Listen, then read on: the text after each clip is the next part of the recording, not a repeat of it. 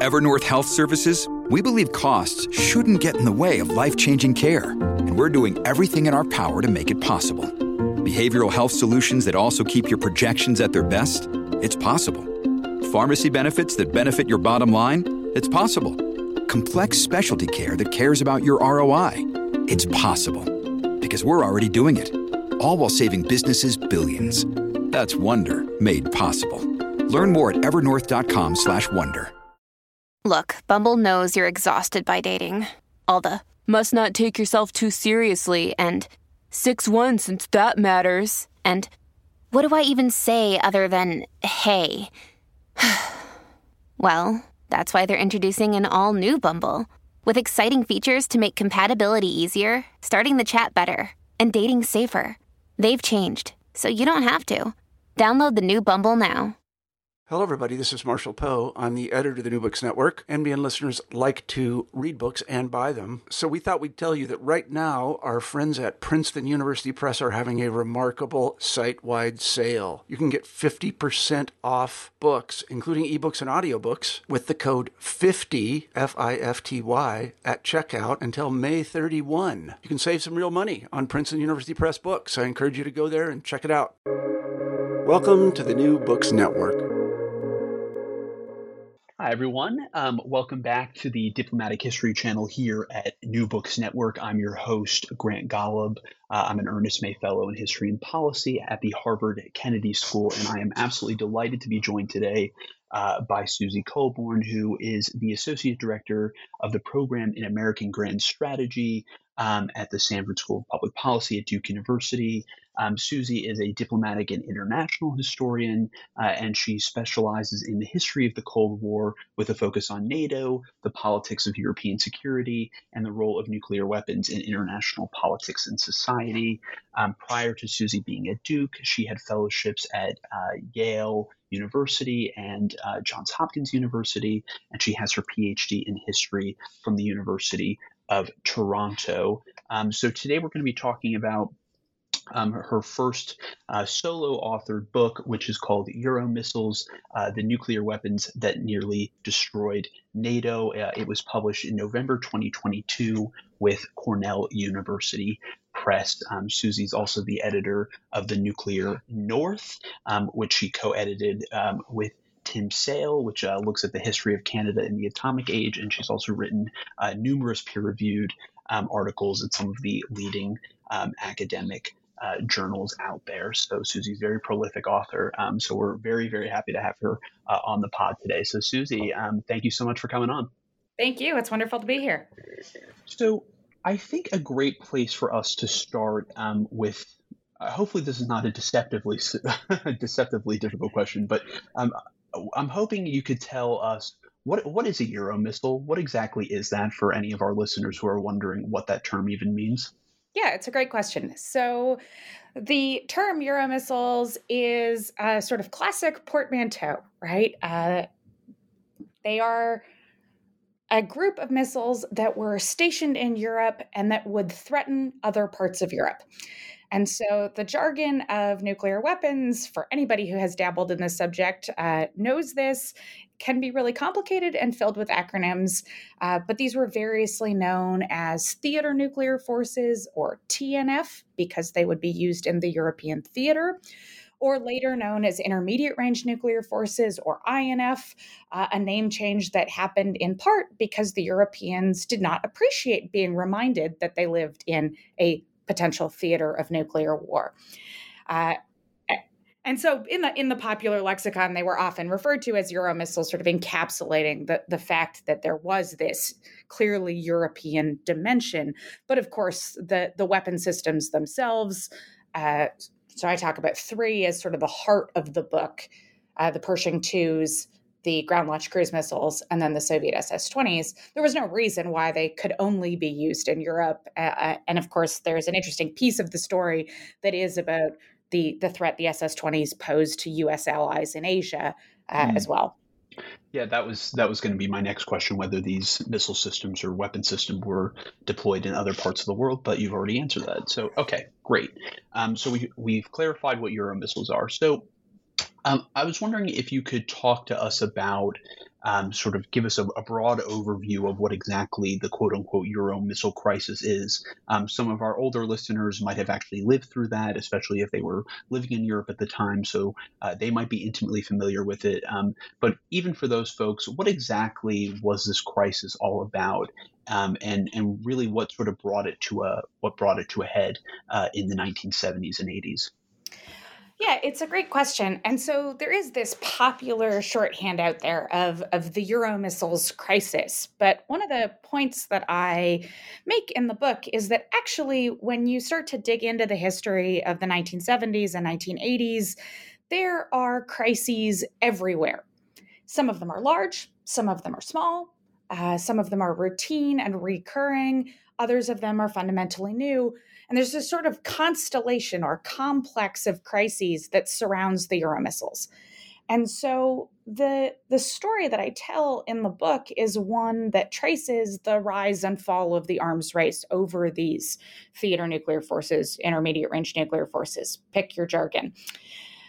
And so I start in the 1960s, in the aftermath of the Cuban Missile Crisis and the Berlin Crisis, when the situation in Europe is really starting to stabilize into an uneasy status quo.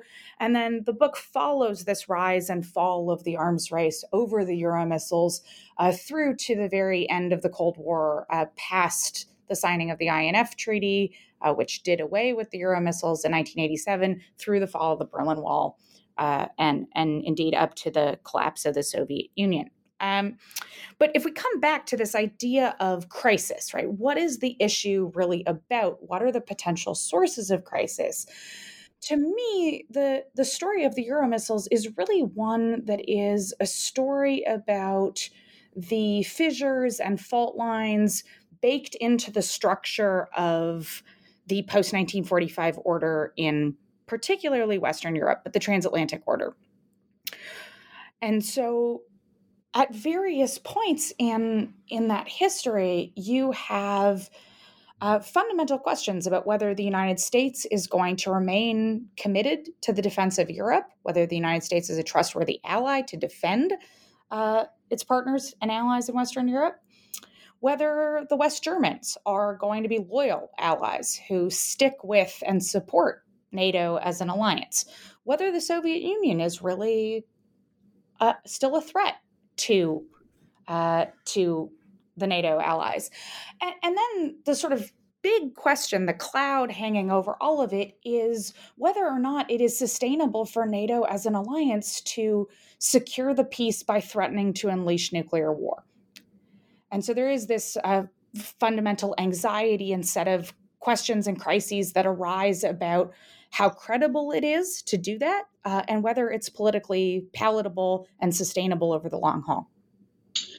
So what sort of, to sort of unpack a little bit sort of the arms race over Euro missiles, or theater nuclear missiles, what drives the superpowers to start building these as new weapon systems when they already have various means of delivering nuclear payloads that could annihilate both countries? Why do they feel the need to actually build these closer intermediate range ballistic missiles in the first place?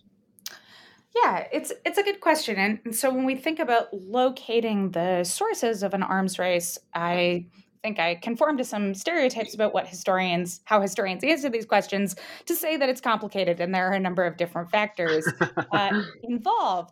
But there are a few major ones that stand out. So there is a technological dimension about research and development, right? There is a lot of advanced technology involved in making nuclear weapons.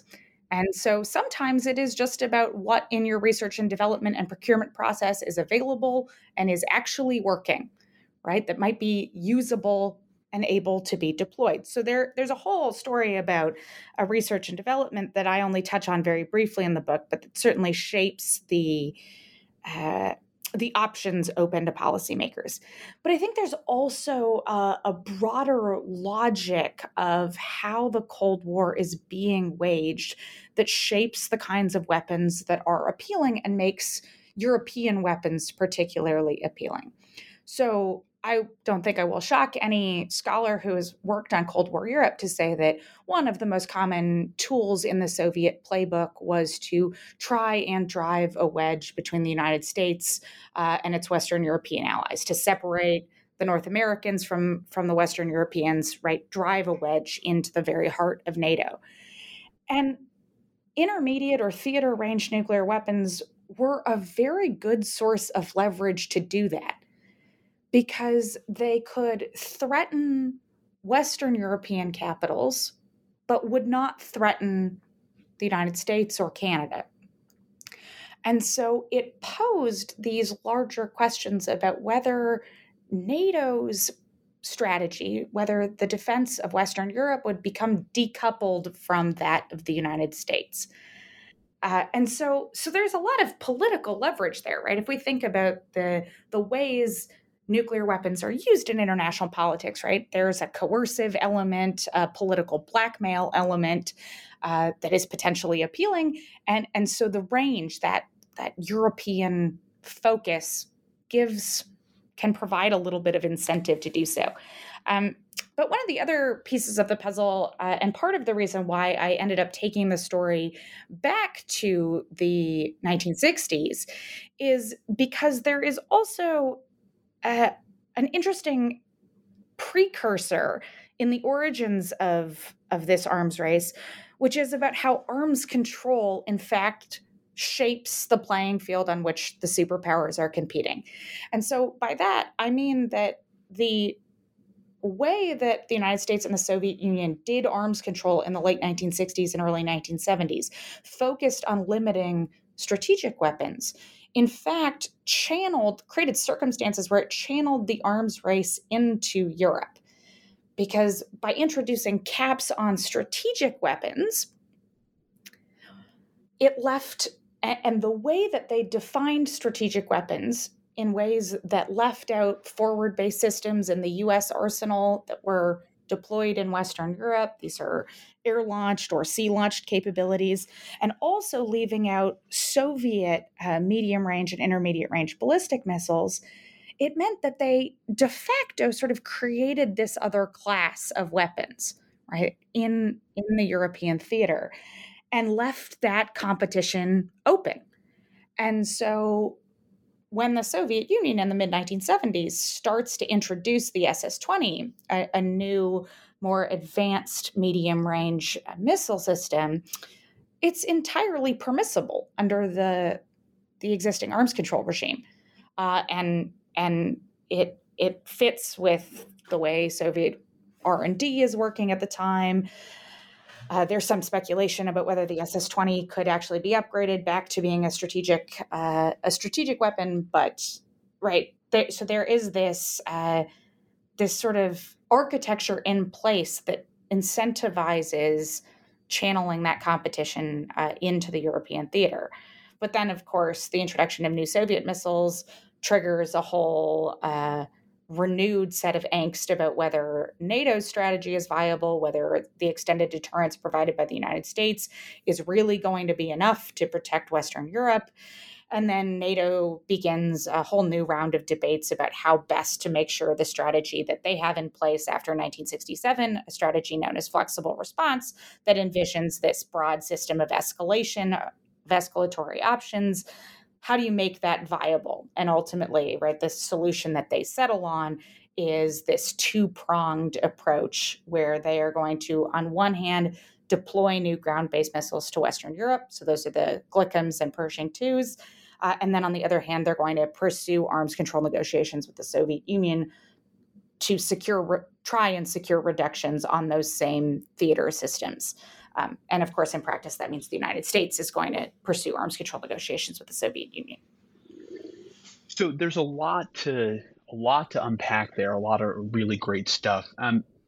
I want to first talk to you a little bit about what NATO's sort of military strategy is in Europe, obviously vis-a-vis the Soviet Union, because I think then this gets into some of the divides that you were just sort of implying about the way that sort of within the Western Bloc, about the way that the United States was pursuing arms control, because, as you said, this then because they were only focusing on strategic weapon systems, this then sort of allowed the arms race to then sort of refocus on Europe in a way that was creating angst amongst the Western European members of NATO. So first, what is NATO's military strategy in the 1960s and in 1970s? I mean, you were just sort of alluding to it there, but I was hoping that you could sort of unspool that a little more, because I think it's really important for trying to understand the divides in NATO over sort of the broader approaches to the Soviets. Yeah, absolutely. And so NATO's strategy is one based around this incredibly amorphous concept that they refer to as flexible response. And so I say amorphous because flexible response meant something different to basically every single member of the alliance. And NATO kept that strategy ambiguous because resolving that ambiguity would have created so many knock-on problems that it was easier and more sustainable to leave some ambiguity baked into the concept. So in general, flexible response, the core idea that virtually everyone could get behind was that it envisioned a degree of escalation. And so by that, all I mean is that NATO would have a series of options in its proverbial toolkit to meet the threat posed by the Soviet Union and its Warsaw Pact allies at various levels up the chain. So from limited incursions all the way up to general full-scale nuclear war. And this was a direct response to sort of the perceived failings and shortcomings of an earlier strategy that had been dependent and built around massive retaliation, right? The threat of overwhelming show of force. And so there's a long series, decades-long debates about how you shift the strategy, whether or not moving towards more escalatory options is going to provide more protection to the Europeans or provide less protection to the Europeans. Because, of course, if you introduce more options, then in the Cold War world, one of those options might be you fight a limited nuclear war in Europe and hope to keep the superpowers out of it, which might sound less appealing in, say, Bonn than it does in Washington, D.C. So there's a lot of just structural factors about the geography of Cold War Europe that shape that conversation. But so you have this strategy that's built around this broad idea of escalation, and the Allies used all of these like pretty hokey metaphors to explain it, right? About having a seamless robe of deterrence, about having rungs in a ladder, about having links in a chain, but the idea of connective tissue, right? Options where you could move up the scale. But a critical piece of the backdrop to that strategy is really based on a set of fundamental assumptions about what is going to be sustainable in fighting and waging the Cold War. And so you have a base assumption that because the Soviet Union is a land power and the United States is an ocean away, the Soviet Union has some clear advantages and can threaten Western Europe with a very sizable set of conventional forces. Anyone who is familiar with NATO's earliest history knows that the early attempts to try and build up NATO's own conventional land forces quickly confronted the limits of economic,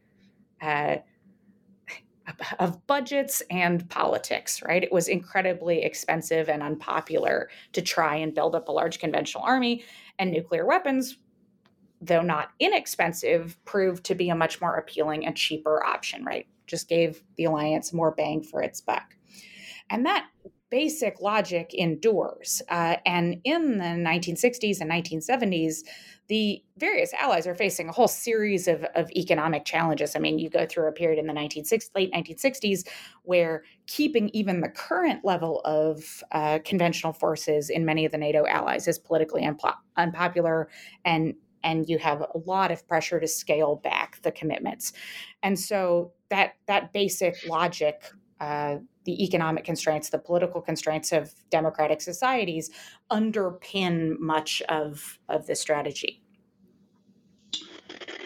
So how do then, sort of following on from that, how are the Western European allies in NATO thinking about then arms control in this period, especially because it heightens the nuclear risks and dangers on the European continent, given that those negotiations were really, for most of their existence, especially in this period, were really focused on strategic weapon systems, of course, until we get into what become the INF negotiations, sort of, much later in the Cold War. But, in this earlier period that we've just been talking about in the 60s and 70s, how are the Western Europeans sort of reacting to these decisions that are being taken by the Americans, and how is this affecting NATO? Yeah, the superpowers arms control process in the late 1960s and 1970s really puts most of the Western European governments in a very uncomfortable situation. They're sort of torn in two different directions that are virtually diametrically opposed to one another. So on one hand, you have an incredible degree of support for arms control because of what arms control represents. The fact that the United States and the Soviet Union are negotiating and seriously considering reductions in their nuclear arsenals is seen as a positive indicator that relations are getting better. Arms control becomes the sort of flagship or hallmark of détente in the late 1960s and early 1970s. But if there is broad support for the symbolic and significance, I guess, of arms control, the actual nuts and bolts of what the United States and the Soviet Union are agreeing is far less comforting to many Western European governments.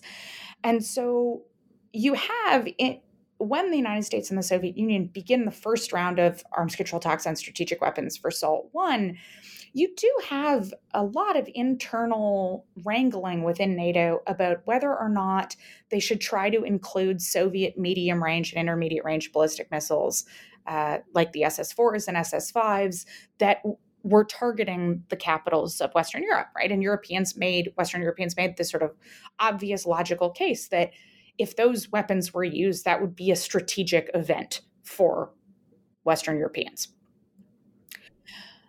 But the problem with that is that the best path or the most viable way to include those weapons in an agreement would be to trade U.S. forward-based systems.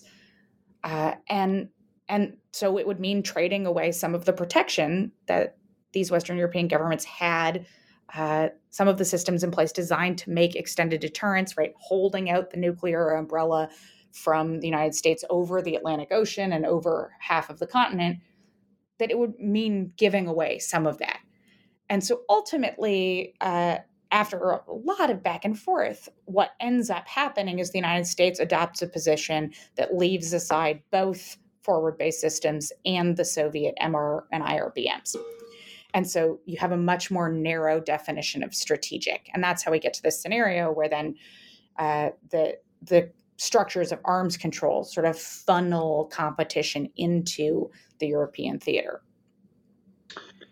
Do the West Europeans make any attempts to actually more actively get involved in the superpower arms negotiations at all? I mean, I think it's important to remind our listeners that, two of those countries have nuclear deterrence themselves, Britain and France. Do they make any serious attempts to get involved, or are they sort of more or less happy to let the Americans deal with the Soviets? Virtually all of the efforts in this period actually flow in the opposite direction, which are the British and the French desperately trying to make sure that their nuclear arsenals stay out of these negotiations. Okay. They don't want to be caught up in deliberations between the superpowers. And why is that? I think it really is a product of a desire to protect their own capabilities, and that there is a fundamental imbalance. So the case that they often make is that the size of the U.S. nuclear arsenal and the Soviet nuclear arsenal is so much greater than anything London or Paris possesses that it's just not reasonable to incorporate them in the equation. Yeah, that makes complete sense. So, as the sort of period in the book is developing and you start to really see the deployment of these SS-20 Soviet missiles to Europe, I mean, how is this, you talked about that sense of crisis earlier. As this is starting to develop more, how is NATO sort of thinking about that? I mean, you sort of already intimated and talked about it a little bit, but, as the détente process is sort of reaching its climax in the 1970s and then, of course, starting to unravel, how is NATO reacting to the deployment of these missiles? And how does the internal debate within NATO countries starting to develop over how to respond to these new weapons deployments? Yeah, so as with virtually every instance in NATO's history, there is a lot of disagreement in the alliance about how to respond to the SS-20.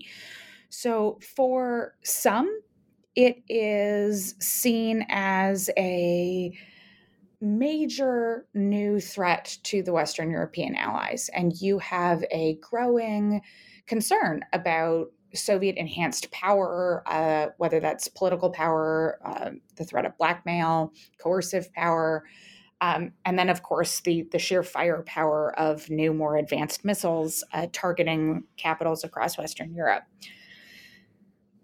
You have that school of thought, but you also have, in both the administrations of Gerald Ford and then Jimmy Carter, a strong U.S. line that, yes, they might be qualitatively new systems, but they are not doing anything to fundamentally change NATO's posture, right? NATO could still meet these threats with its existing capabilities. And so in the mid-1970s, right when the SS-20s are coming online, the first batch of them, you see this broad debate about whether or not the SS-20s constitute a new threat and what they signify. And this becomes bound up in much larger questions about the fate of détente between East and West. And so even though obviously the existing arms control regime, as I was just talking about a few minutes ago, left open the possibility of these Soviet improvements, it was the Soviet decision to introduce these new weapons was broadly perceived in many political circles as exploiting détente, right, as undermining the spirit, if not the letter, of détente. And it fuels arguments, particularly popular among conservatives, that the Soviet Union had taken advantage of détente, and that the Soviet Union had used détente to get ahead. It fuels some of the early rhetoric that feeds the sort of détente backlash of the 1970s.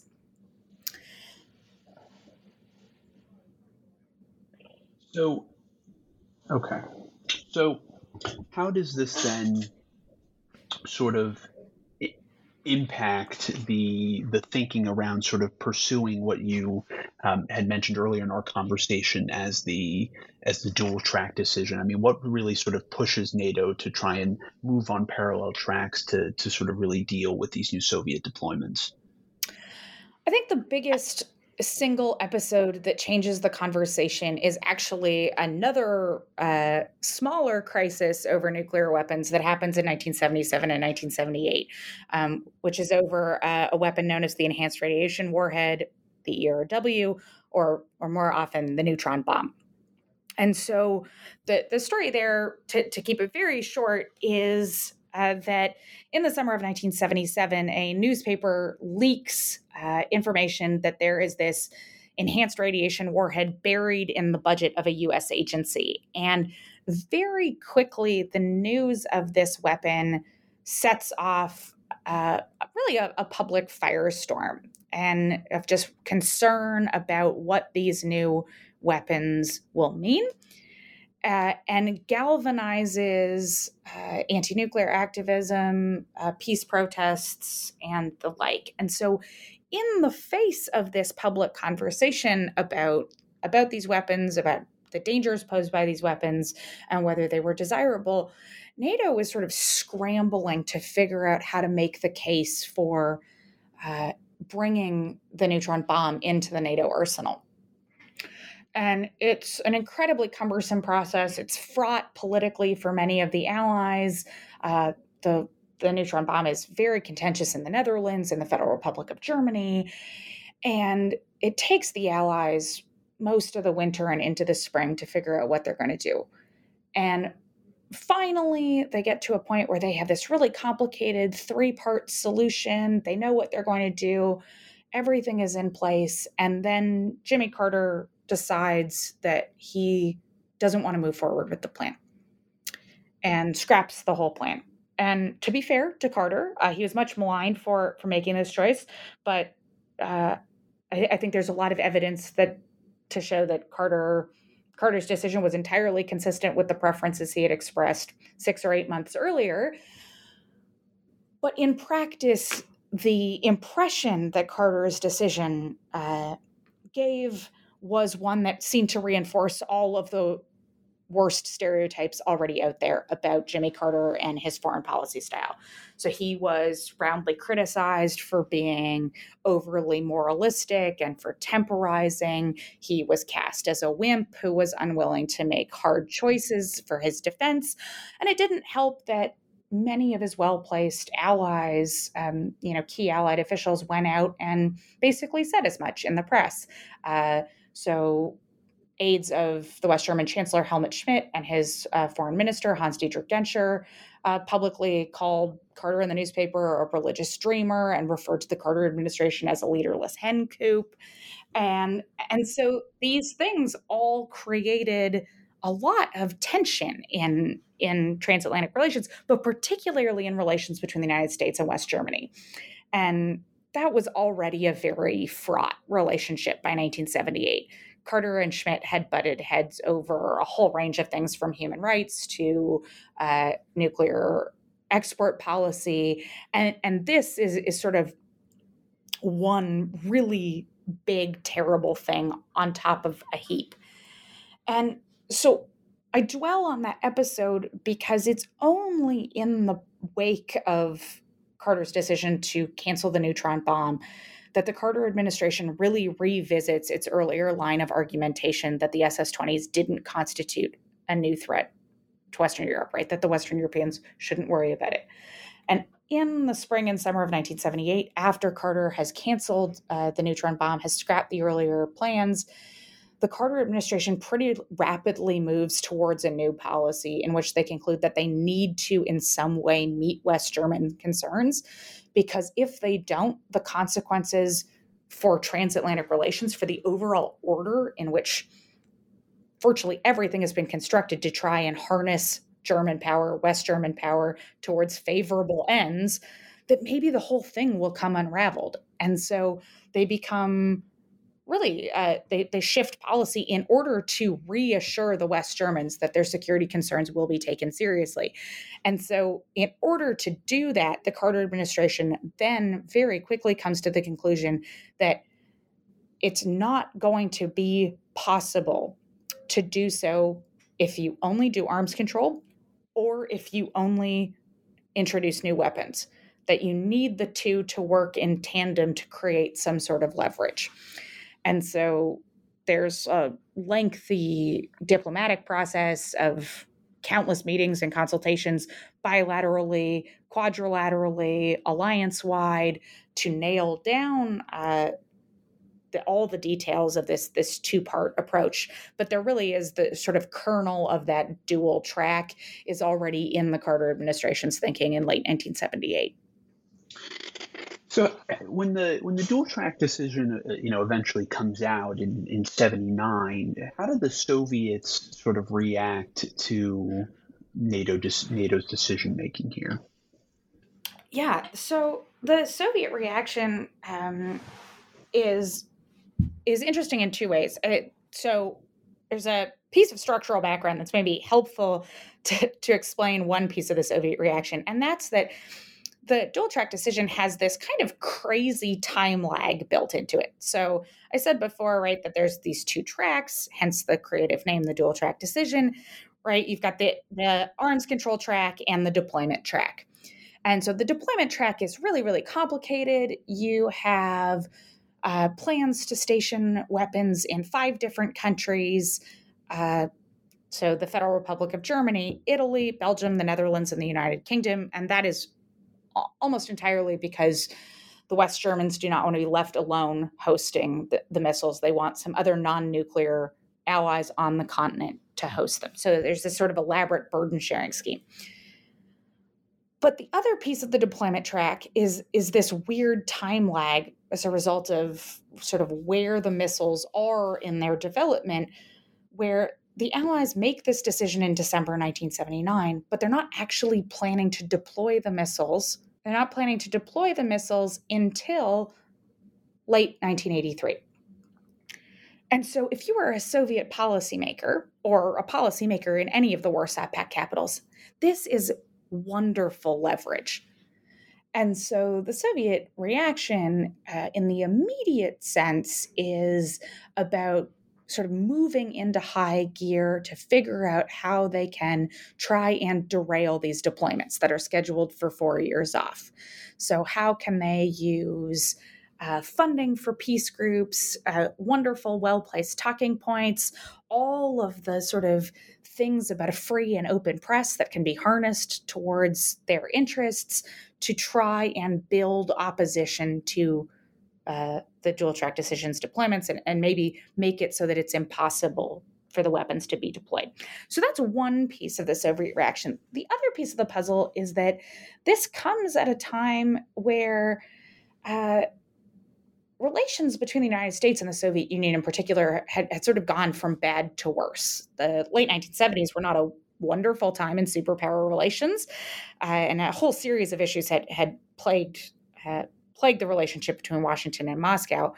But in many respects, the dual track decision, the fact that NATO sees that decision through and really makes it formally in December 12th, 1979, has there's some evidence to suggest that really shifted thinking or contributed to a shift in thinking in Moscow about whether or not to invade Afghanistan in December 1979. And so there's some indications that actually the dual track decision, that choice, helped move the needle towards ultimately the decision to invade right before Christmas 1979, because the geopolitical situation between the United States and the Soviet Union now seems so negative that earlier things that might have stopped Brezhnev and his closest group of advisors from doing so had sort of evaporated many of those considerations. That's really interesting that they were sort of linking the issue of whether to invade Afghanistan with sort of the strategic balance in Europe between the two blocks. That I hadn't sort of been familiar with that deliberation before. That's really interesting. So as we're moving into the 80s now, and there's a new administration in Washington, Ronald Reagan wins a landslide victory in 1980 and comes into office in 1981. How does that sort of change the dynamic, if at all, within NATO, and sort of change again, if at all, the American approach to dealing with the quote unquote Euro missiles? Yeah. The shift in administrations from the Carter administration to the Reagan administration really changes a whole bunch of the context in which the dual track decision is perceived. So there's a sort of fundamental irony almost about the dual track decision, that it was intended to reassure the Western Europeans and Western European governments of the depth of the U.S. commitment to Western Europe's security. And ultimately, what it ends up doing in the early 1980s is terrifying most of the citizens of Western Europe that their ally in Washington is actually going to result in them being blown up.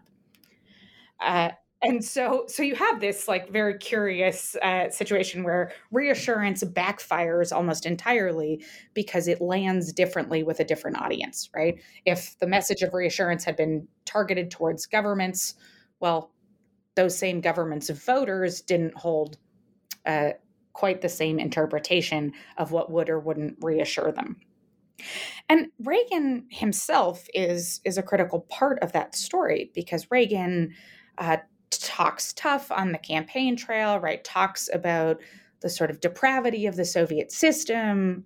We all know the famous quotes from the early 1980s, right, about leaving communism on the ash heap of history, about the Soviet Union being an evil empire. And Reagan surrounded himself with people who were critical of détente, critical of arms control, and lower down the ranks, a few unfortunate public officials who commented flippantly in public about the survivability of nuclear war and that, it would be fine so long as everyone had enough shovels. And these kinds of things, coupled with the rapid downturn in U.S.-Soviet relations, really contribute to a broad feeling that the Cold War has suddenly returned to Europe, right? That the Cold War is now more dangerous, at least from the vantage point of Europeans. I want to be clear, the Cold War, of course, continued to be waged in often brutal and violent ways across Asia and Africa and Latin America. But many Europeans felt like the Cold War had left them behind, right? Had been sort of insulated from the Cold War in many respects. And in the early 1980s, came to appreciate the ways that the Cold War was still very much with them and in Europe and threatening their security. And I think there's any number of ways that we can see that manifest, but I often point to the popular culture of the day. I mean, there are just mushroom clouds everywhere in the popular culture of the 1980s. It's War Games, it's Threads, it's The Day After, it's 99 Red Balloons, it's constant. There is just a simmering anxiety about nuclear war, and the Euromissiles are a critical part of that, of stoking that fear, right? That there seems to be this deepening arms race between the United States and the Soviet Union taking place in Europe as both camps entrench themselves with even more nuclear weapons that, God forbid, they might actually use. And do the West Europeans greet the arrival of Reagan with any sort of reassurance? Do they think that his entrance or entry into the White House is going to be better for them? Do they think it's going to be more of the same? Is that changing the dynamic within the NATO organization at all? You have some sense of comfort at the beginning. In part because many of the Allied leaders who had worked with Carter just hope that Reagan is going to bring a little bit more coherence or strategy to the way relations are managed. But very quickly, the process of alliance management becomes complicated in its own new ways in the Reagan years. And so they spend much of 1981 arguing about whether or not the United States is going to actually open arms control talks with the Soviet Union on what by then are being called intermediate range nuclear forces. The Carter administration had held some very preliminary talks, but hadn't formally opened negotiations yet.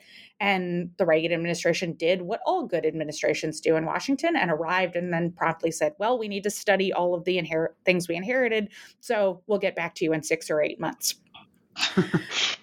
But when you have, as many Western European governments did by this point, large-scale demonstrations, some of the largest in post-war Europe, happening week in and week out, waiting 6 or 8 months is not exactly sustainable, right? You want to show your publics, your voters, that the alliance is doing something to try and secure reductions in nuclear weapons, to even perhaps make it possible that they don't need to deploy the Glickums and Pershing IIs, or they can reduce the number of cruise missiles and Pershing IIs that they plan to install ultimately.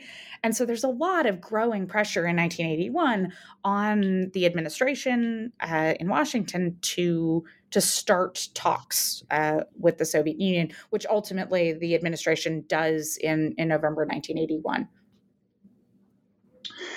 And how did those talks, initially go between the superpowers? Is there reasons for optimism? Are they really sort of stalling? How did those look like at first? They go so poorly that most people think that they are a public relations stunt. So, I mean, you have a structural element here, which is that much of the incentive for the Soviet Union to be at the negotiating table is to appear reasonable and to generate the kind of leverage that is going to stop the deployments. And most Western negotiators are realistic that without deployments of their own, right?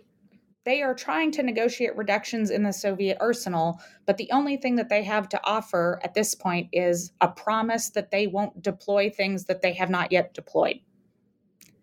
So they don't really have a lot to give the Soviet Union, and so long as the Soviet Union believes that the deployments might be stopped through other means, there's not really a lot of ground to meet on. In the summer of 1982, of course, there is a sort of famous effort by Paul Nitze, who is the lead negotiator in the INF talks, the lead American negotiator, to try and hammer out some sort of agreement. This is the crux of the walk in the woods. But that is promptly scuttled in Washington, scuttled in Moscow, and then the talks sort of settle back into this steady pattern of they're negotiating, but they're also sort of marking time. Mm. What ultimately winds up changing the dynamic in terms of arms control that eventually gets us to the point then where both sides are taking very seriously the idea of actually removing these missiles from Europe altogether? I mean, obviously this culminates in the famous INF Treaty in December 1987, but how do we get from sort of this negotiating dynamic where really nothing is happening, they're pretty much a disaster, to actually then making serious progress on this front, ultimately culminating in that landmark treaty? Yeah, so I think there's two sort of stages there, right? One is, of course, that the situation, right, what the Western allies or the United States can offer is fundamentally changed in 1983 when the deployments do go ahead. Because then they are talking about trading real weapons stationed in Italy and the United Kingdom and the Federal Republic of Germany at that point for real Soviet weapons. And so there's not that asymmetry or the hope that it might be derailed by other means. But I don't think that is enough to explain how the INF Treaty comes to be, how this agreement where you abolish the entire class of nuclear weapons occurs. That, to me, hinges much more on Mikhail Gorbachev. And that in Gorbachev, you have a leader who is willing to rethink really fundamental aspects of the Soviet Union's role in the world, and who sees ultimately, by 1987, an agreement on INF as a critical part of starting to leave the Cold War behind. And I think Gorbachev is an essential ingredient, perhaps the essential ingredient, but of course it takes two to tango, and Gorbachev, in many respects, needs Reagan. They have many things that divide them, but they both, especially by the late 1980s, have a deep aversion to nuclear weapons. And so there is a shared ground between them in which a dramatic proposal where they are going to do away with all of these weapons, everything ranging from 500 to 5,500 kilometers, right, this whole swath of weapons that appeals to them because they're both so anxious about nuclear weapons and their destructive power. So what ultimately, Clint, I mean, you have two leaders who are really committed to this, but that's not necessarily enough on its own. So what ultimately really does clinch the the treaty itself and actually brings it about, because there had been previous attempts. I mean, famously in Reykjavik in 1986, where they came close to abolishing all nuclear weapons, and many of our listeners might know that falls apart quite spectacularly. What ultimately gets this over the finish line? Here is really where I do think that Gorbachev and many of the closest people around him are what changes. So after Reykjavik, the Soviet Union retreats into the previous position that they had, which is this package deal. So at the time, the negotiations on INF were part of a larger set of umbrella talks, the Nuclear and Space Talks, or NST. And so that included strategic weapons, intermediate range nuclear forces, and then space, which was mostly about the Strategic Defense Initiative, Star Wars, or SDI. And so after Reykjavik, the Soviet position had been to go back to a package deal where they tried to bundle all of these together. But in early 1987, in February of 1987, Gorbachev makes the decision to untie the package, right? And which really just means that he wants to break INF out, that he is willing to conclude a separate deal, is no longer going to link progress on limiting the Strategic Defense Initiative or confining it to the laboratory to getting a deal on INF. And that is really, I would say, above all, an indication that Gorbachev starts to appreciate or come to the sense that time is running out for the Soviet Union, that there are so many things that need to be addressed, that he needs something concrete soon, or the whole project as he envisions it is going to begin to fall apart. And here, Gorbachev's thinking, I think, is shaped in particular by Alexander Yakovlev, who's a close aide of his, and writes a sort of lengthy memo in February of 1987, making the case for why they should break INF out of the package. And so it's not to say that it's a done deal in February of 1987, but once Gorbachev agrees to untie the package, there is a foundation for an agreement that is going to be global in scope, to get rid of all of these intermediate range forces. So I would really say that, to me, I think Gorbachev is what changes. It's a fundamental rethinking on Gorbachev's part that is a product of a whole host of factors, right? Gorbachev, like any human, is influenced by many things. And so it's in part the experience of Chernobyl in 1986. It is in part the changing advice of his advisors. It's in part that they had tried so many other tactics and had failed. And so they are down to a limited set of options left. It's in part the fact that the Pershing IIs do pose a military threat to Moscow, right? Soviet military leaders often referred to it as a pistol pointed at the temple of the Soviet Union. And so all of these come together to make it so that the Soviet position shifts.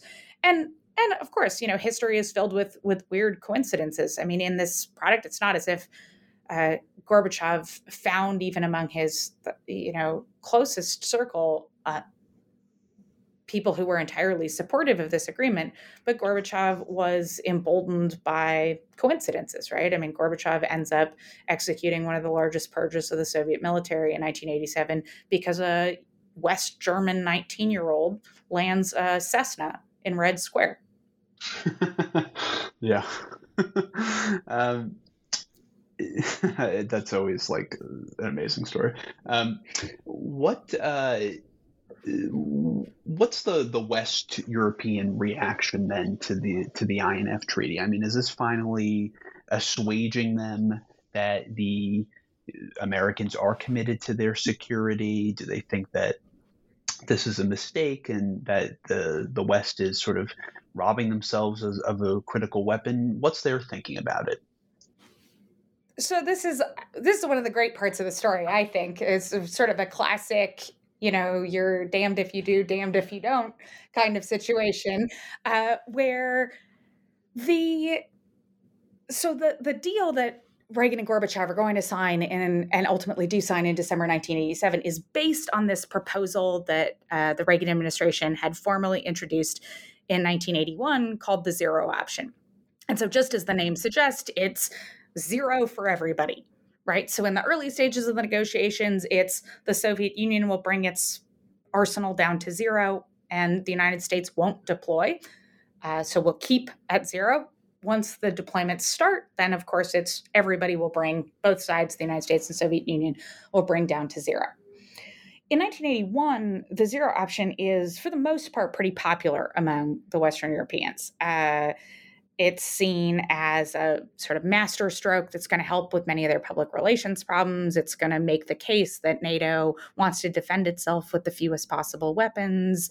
It's going to help diffuse maybe some of the anti-nuclear activism that is sweeping across Western Europe and North America and beyond in the early 1980s. But a lot of the affection for the zero option is because they think it's impossible. And then in 1986, when Reagan and Gorbachev meet at Reykjavik and have this near moment where they not only going to get down to zero in intermediate range weapons, they're talking about abolishing even more nuclear weapons. Many of the Western Europeans freak out. And not just the Western Europeans, the Supreme Allied Commander of NATO at the time, General Bernard Rogers, an American, told reporters that it was like he felt chills running down his spine. Margaret Thatcher, the British Prime Minister, likened it to an earthquake beneath her feet when she heard this news. There's a great interview, I think, in Newsweek from a French diplomat who remarked that this is why you shouldn't let two men negotiate in a haunted house on a Saturday night, because they would do bad or dangerous things. And so the argument, that the anxiety for those kinds of critics was that it would be the beginning of the slippery slope. It would open the floodgates, pick your proverbial metaphor, but it was going to lead to the removal of U.S. nuclear weapons from Europe, that would lead to the removal of U.S. conventional forces, the troops that have been stationed on the continent for decades, because no Congress would let U.S. forces be deployed without nuclear weapons in their midst, and then that it would, even worse, lead to the full denuclearization of Europe. And so it's not a coincidence here, I think, that the British and the French are among the most vocal critics, right? Two countries with nuclear programs of their own, hoping to shore up the case for nuclear weapons and for deterrence. But there's this bind that these West European governments find themselves in 1986 and 1987, which is, we went out for all of these years and said we would love to see a zero option solution. We can't turn around now and say no, right? That's just not possible. It's not palatable. It's not politically intelligent.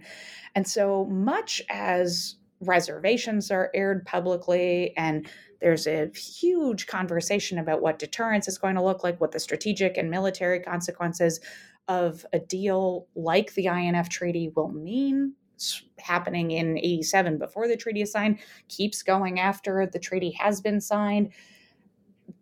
There's no sense that it's really possible to stop. I want to zoom out a little bit and talk about some of the contemporary relevance of the story that you tell in this book, because I think that there is a ton of it. And one of the things that I think is really important to talk about is NATO itself as an organization. I mean, you talk about in your book how this almost broke the entire alliance.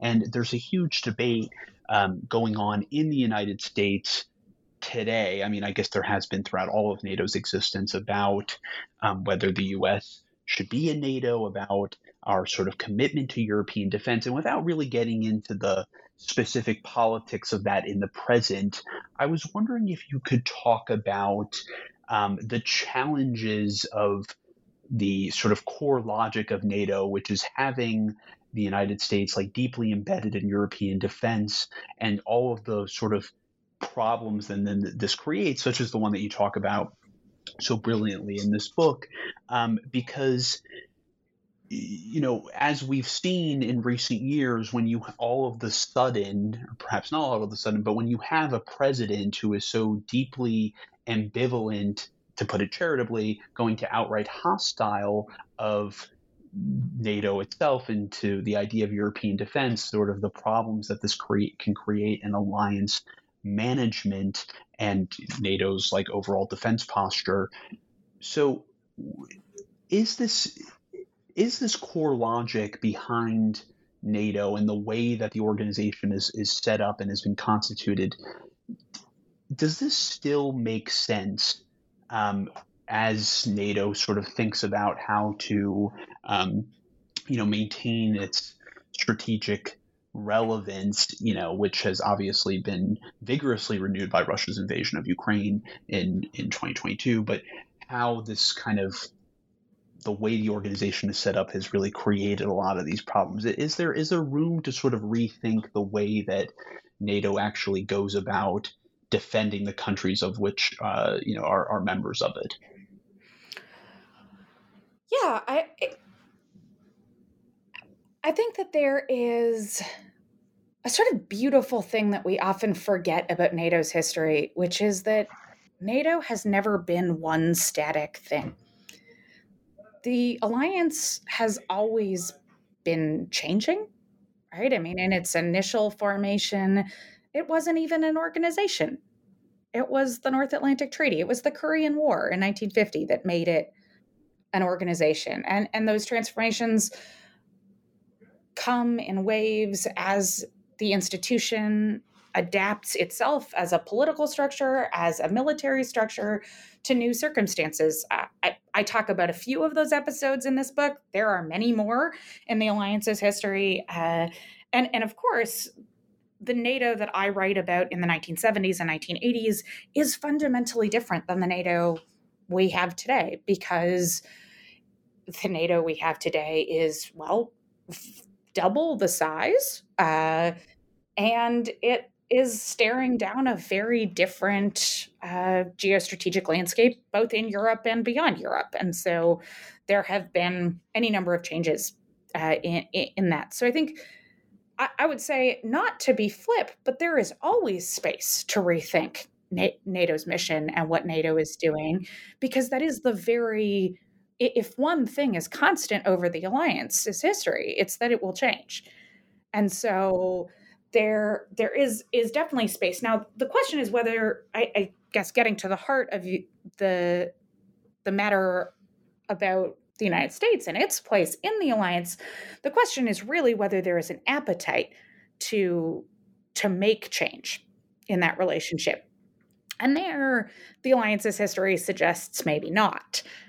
Historically, I mean, it's not new for a presidential administration to worry about the degree to which the European allies and the Canadians provide for their own defense. But in very few instances have administrations in Washington, Democratic or Republican, been willing to actually support efforts to increase European participation or Canadian participation, but that's a smaller fish to fry. And so you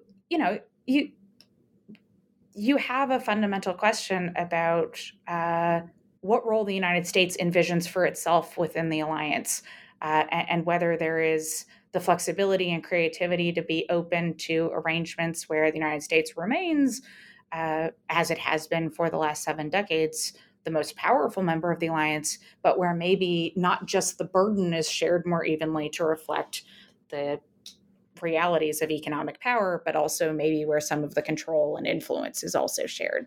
And I think, we're seeing right now in the deliberations over who makes the final choices, and who sort of are the big players, the heavyweights in decisions about what arms go to the Ukrainians, right? That there's that power still very much resides with the United States, and that's in part a function of American leadership, but it's also in part a function of how many of the allies interact with American leadership. Yeah, yeah. No, I think that is a really good point.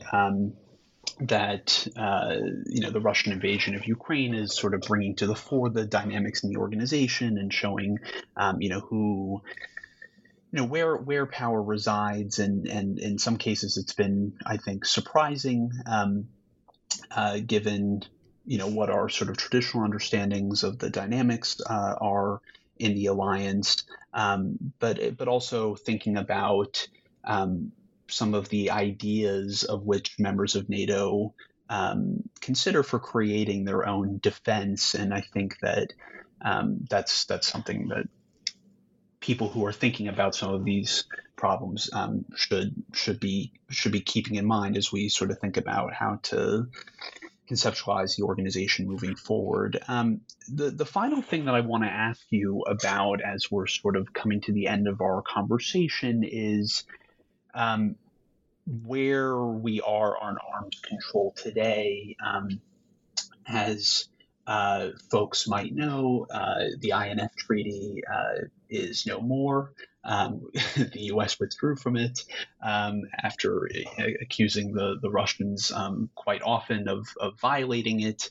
Putin has, that's the Russian president, for anyone who for some reason doesn't know who that is, Vladimir Putin, has suspended Russian participation in the only arms control treaty that exists between the superpowers today. That's the New START treaty. How should policymakers be thinking about arms control? Clearly, there's not going to be any space for that right now, given the ongoing, realities in Ukraine and elsewhere around the world. But are we forgetting how important arms control is for ensuring not only American security, but also Western security? And is this something that we need to be prioritizing when there is space to do so again? Yeah, I think that the biggest takeaway that I came away from writing this book with about arms control is just the degree to which the common perception that arms control is a fundamentally collaborative or cooperative enterprise is misleading. And I'm not the first person to point this out. James Cameron has written very eloquently about this, as has John Maurer. But it's all too easy in the ways that we talk about arms control in public to act as though arms control is just an unmitigated cooperative activity, right? That somehow by participating in arms control negotiations with an adversary, that we are doing them a favor, or that it is, going to fundamentally remake the relationship, and it's going to be as the INF Treaty was, sort of like the harbinger of a new era. And it just doesn't work that way in practice. Often the things that motivate states and negotiators to participate in arms control talks is about defining more clearly the rules of the road, about mitigating risk, but also about making it possible to compete more effectively over the long term.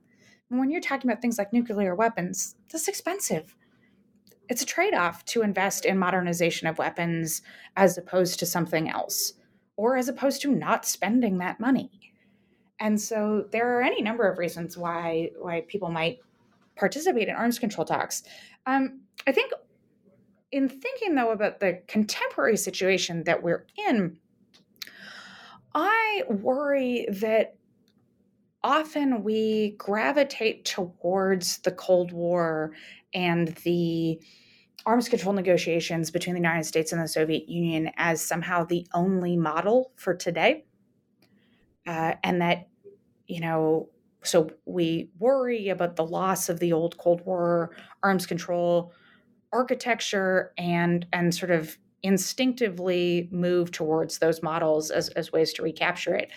But it seems to me that in the current landscape we're in, there's a much broader history that we might draw on, thinking about how arms control was done in an era before nuclear weapons even, right? So thinking about multilateral forms of arms control like the Washington Naval Treaty, that might be better suited as models, or at least help us puzzle through some of the ways that we might reinvigorate arms control in a difficult time. I mean, I take the points you made in the question, right? That it's going to be very difficult in today's climate to make the case for why arms control should be on the table. But perhaps that's precisely why arms control should be on the table. Yeah, definitely. And so, there is, so thinking through and turning to the past as a sort of laboratory to think through how we could generate leverage, how the United States could generate leverage to bring, say, the Russians to the negotiating table, maybe the Chinese to the negotiating table. I think the Euro missiles have something to tell us on that story, but I think that there is a much larger history of arms control that we might draw on to help us think through the challenges we're looking at today. Well, I think that's a great pace for us to end it. So the book is Euro Missiles, the Nuclear Weapons That Nearly Destroy NATO. It is out now with Cornell University Press. Thank you so much, Susie, for coming on the pod to talk about the book. And thank you all for listening. We'll be back soon.